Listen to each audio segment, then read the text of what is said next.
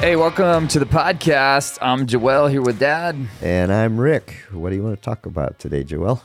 Well, I wanted to continue with our parenting series because we have kind of discovered that parenting principles are life principles. Yeah, they apply to everything. Yeah, and I mean, principles are principles. And a lot of us, we maybe haven't been taught some of the principles that work in life, and we're wondering, why do I keep doing this and getting this? Principles are, you do this, you're going to get this. Yeah. And so parenting principles are really life principles. So I want to talk about that. And specifically, I want to talk today about this idea of how much should we sacrifice for our kids.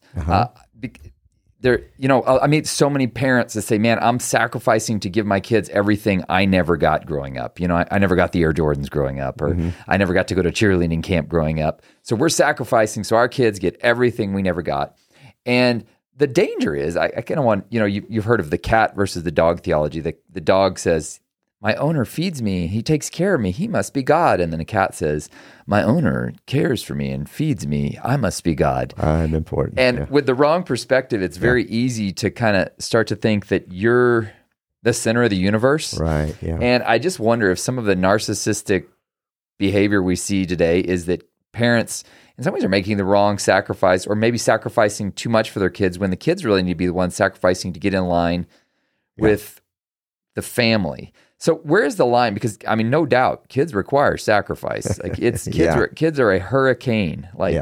They just take over life if you're not careful. So where's the line between sacrifice for your kids and then how much do the kids need to sacrifice for us? Yeah. Well, as with many things in parenting, asking how much or how old or at what age or anything like that, that's the wrong question. Realizing that our kids are like living, growing beings, and so asking how much is kind of like asking, how much water should I give this plant? And of course, that all depends on the plant. It depends on what kind of climate's it in, what kind of plant it is, what's the soil like, what's the temperature like. You have to know the plant, and you have to know the environment and adjust accordingly. And same thing with our kids. Proverbs talks about knowing the condition of our flock, being aware of their situation, and adjusting accordingly, because kids have different personalities, and one, you might be able to really sacrifice a lot and provide for them, and it's okay.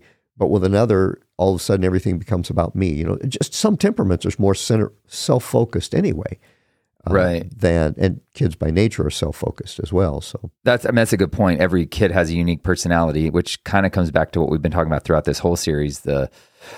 You got to know what your kid, and really it depends on paying attention to what your kid is like. Yeah.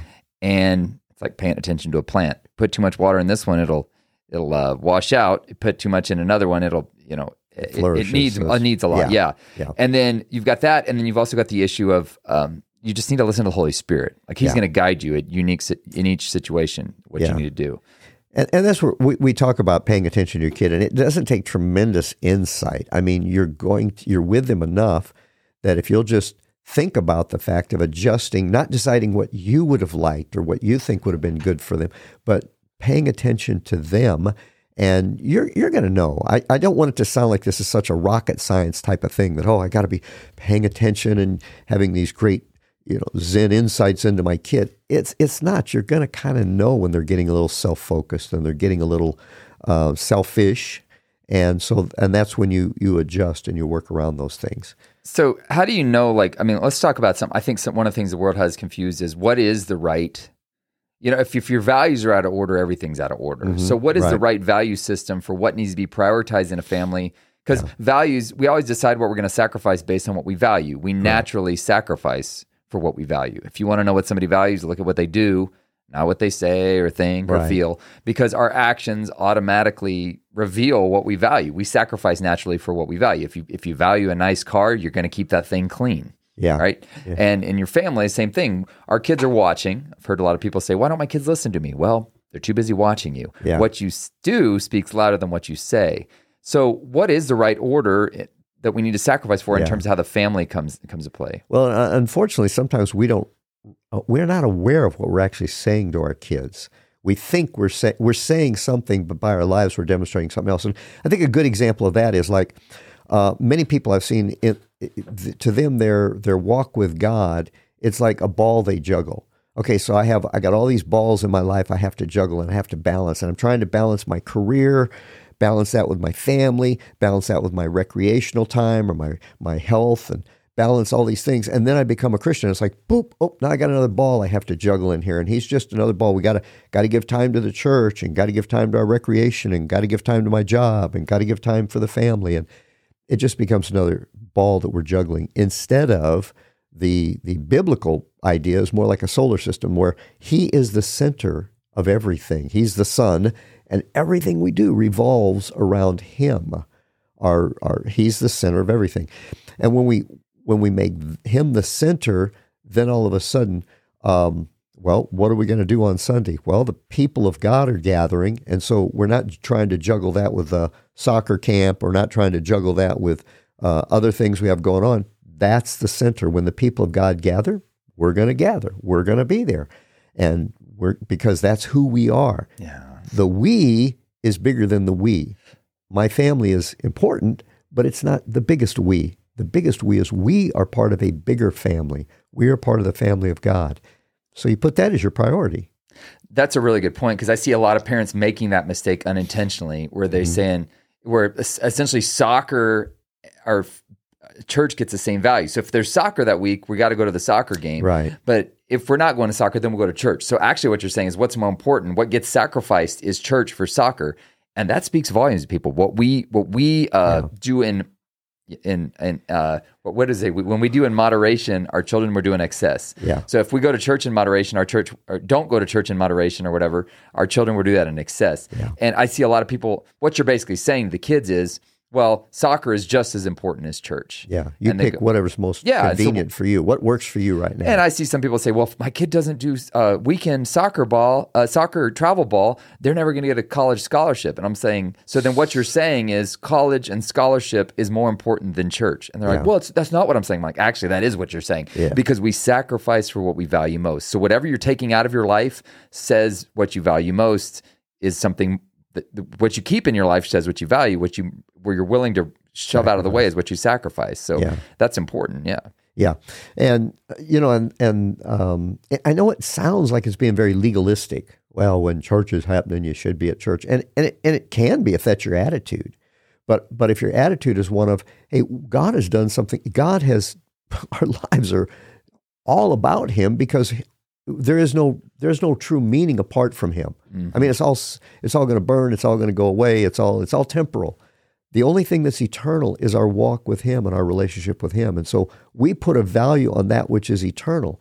The people of God are gathering. We get the privilege of being a part of that and going to not only receive, but to give. And that's a big part of it. If all you're doing is going to suck life out of the church instead of you're going to give, you're always going to have a void there in your life and in your walk with God. You need to go to give as well. That is an important. There was a stat by Barner recently that showed, what are the 5 things that guarantee your kids are going to probably stay in church afterwards. And one of them is, they say, serving as a family. Yeah. If your kids are actually involved in serving at the church rather than just going and sitting there on Sunday, serving before they turn 16, I think it said. Really? Because there's relationships that are formed, and they start working and seeing the value of what they bring to the table. I want to make another important part on the sacrifice thing, because you always said it's more important that your kids like your church than that you like your church. If your kids are finding a place where they go, I want to go back there, and they're excited and thrilled to go every week because they're like just coming home like filled with just love for God, you need to be willing to sacrifice your church style for that. And I get it. Like, some people go to churches and you say, well, I don't really like this style, or that's not truly worship, or whatever. But your kids are coming back fired up. That's a sacrifice that's worth making. Even if you say, well, I'm not sure that, I don't know if I can handle this kind of church, but your kids are fired up. You need to be willing to make that sacrifice. If you can't handle being in the sanctuary, but your kids are loving it, and not just loving it because they're getting candy and playground time, but they're loving it because they're connecting with God, then offer to be an usher and stand out in the foyer and greet people. You don't have to go in there. That's a bad situation, but it would be better that your kids enjoy it, because they're not going to be with you forever. And in fact, their attitudes are going to be shaped even before they leave you. And before they leave home, I mean, when they start hitting their teenage years, they're going to decide if they want to be a part of church or not. Yeah. And so you want to shape those attitudes and make the sacrifices necessary that they love it. They want to go. It becomes a part of who they are, and not just because mom and dad make us go. Well, and that's one of the things too. I think it's important to recognize what is your preference and what is a non-negotiable. Because I mean, a lot of people are like, I'm going to use an extreme example. Like, well, we need to go to a King James only version church. I mean, King James was good enough for Jesus. It's good enough for us, right? Yeah. I'm using an extreme example. Very extreme. I don't know a lot of people that way anymore, but there are some. There are some. And you say, well, that's a non-negotiable. Is it really non-negotiable? Because that's kind of a preference. If your kid is going to a church where they're maybe using the New Living version, or God forbid, the Message, but your kids are getting something from it, they're understanding the principles through it. Maybe that's something you need to be sacrificing, and you're like, well, I'm not going to go to a church that compromises. Is it really a compromise, or do you need to sacrifice your own preferences for the sake of your children? Boy, the problem is a lot of times we think our preference is biblical. Yeah. We think it's and that takes a lot. Religion is like barnacles. It just naturally clings to a ship and slows it down and misdirects it and stuff. And religiosity is kind of that way. Everything that I prefer, I tend to think it's really critical. I remember I started pastoring a church one time, and they had a particular worship style, and I it was okay, but I just had to ask them one time to just sort of rattle their cages a little bit. So this is the kind of worship that really pleases God. Oh yeah, this is what the Holy Spirit is singing to the church right now. I said, so like if a bunch of group people meet under a tree in China and aren't singing these songs, God's not really okay with that? Well, that's so this is a preference you have. Yeah. It really isn't biblical, but they really thought it was, And so there's a lot of preferences.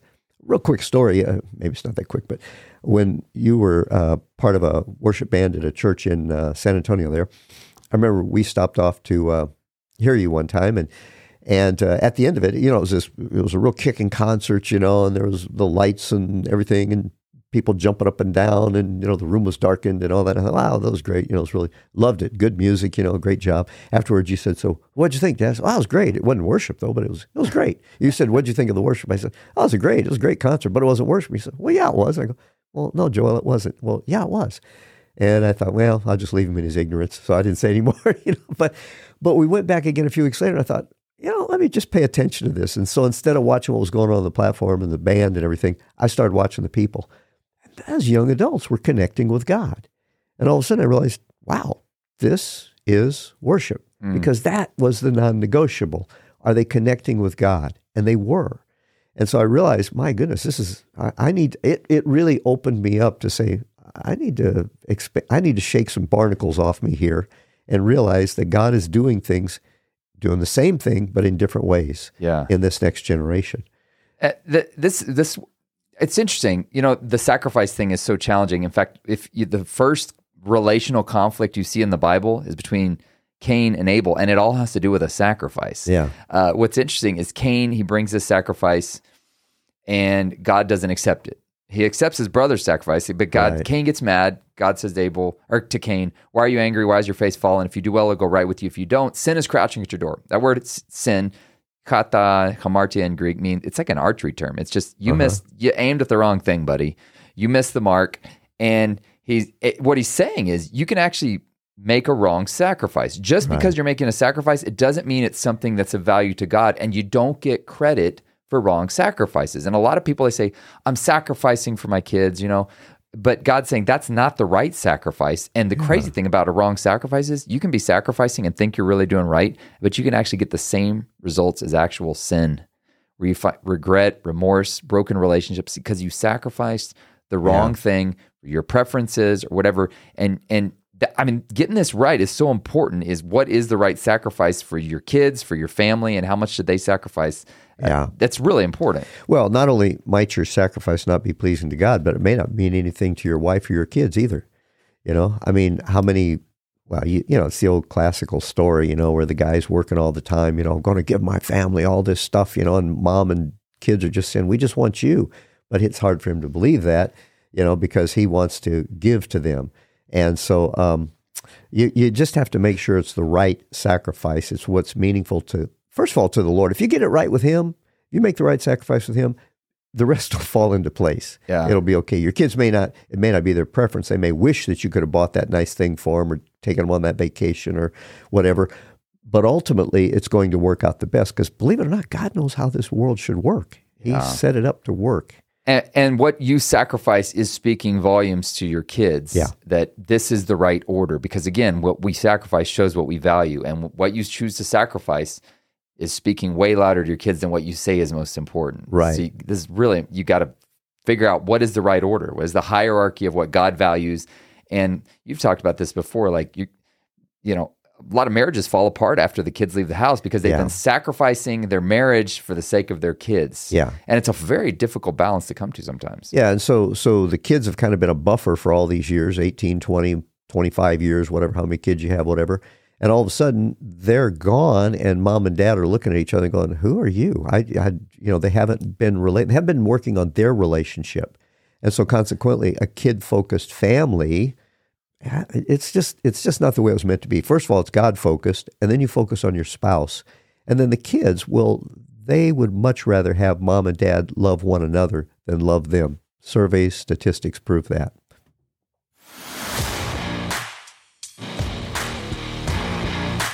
Thanks for listening. Please consider sharing this with your friends on the platform of your choice. For more from Joel Malm, visit joelmalm.com. For more from Rick Malm, visit rickmalm.com. Our podcast music was produced by Alex Burleson.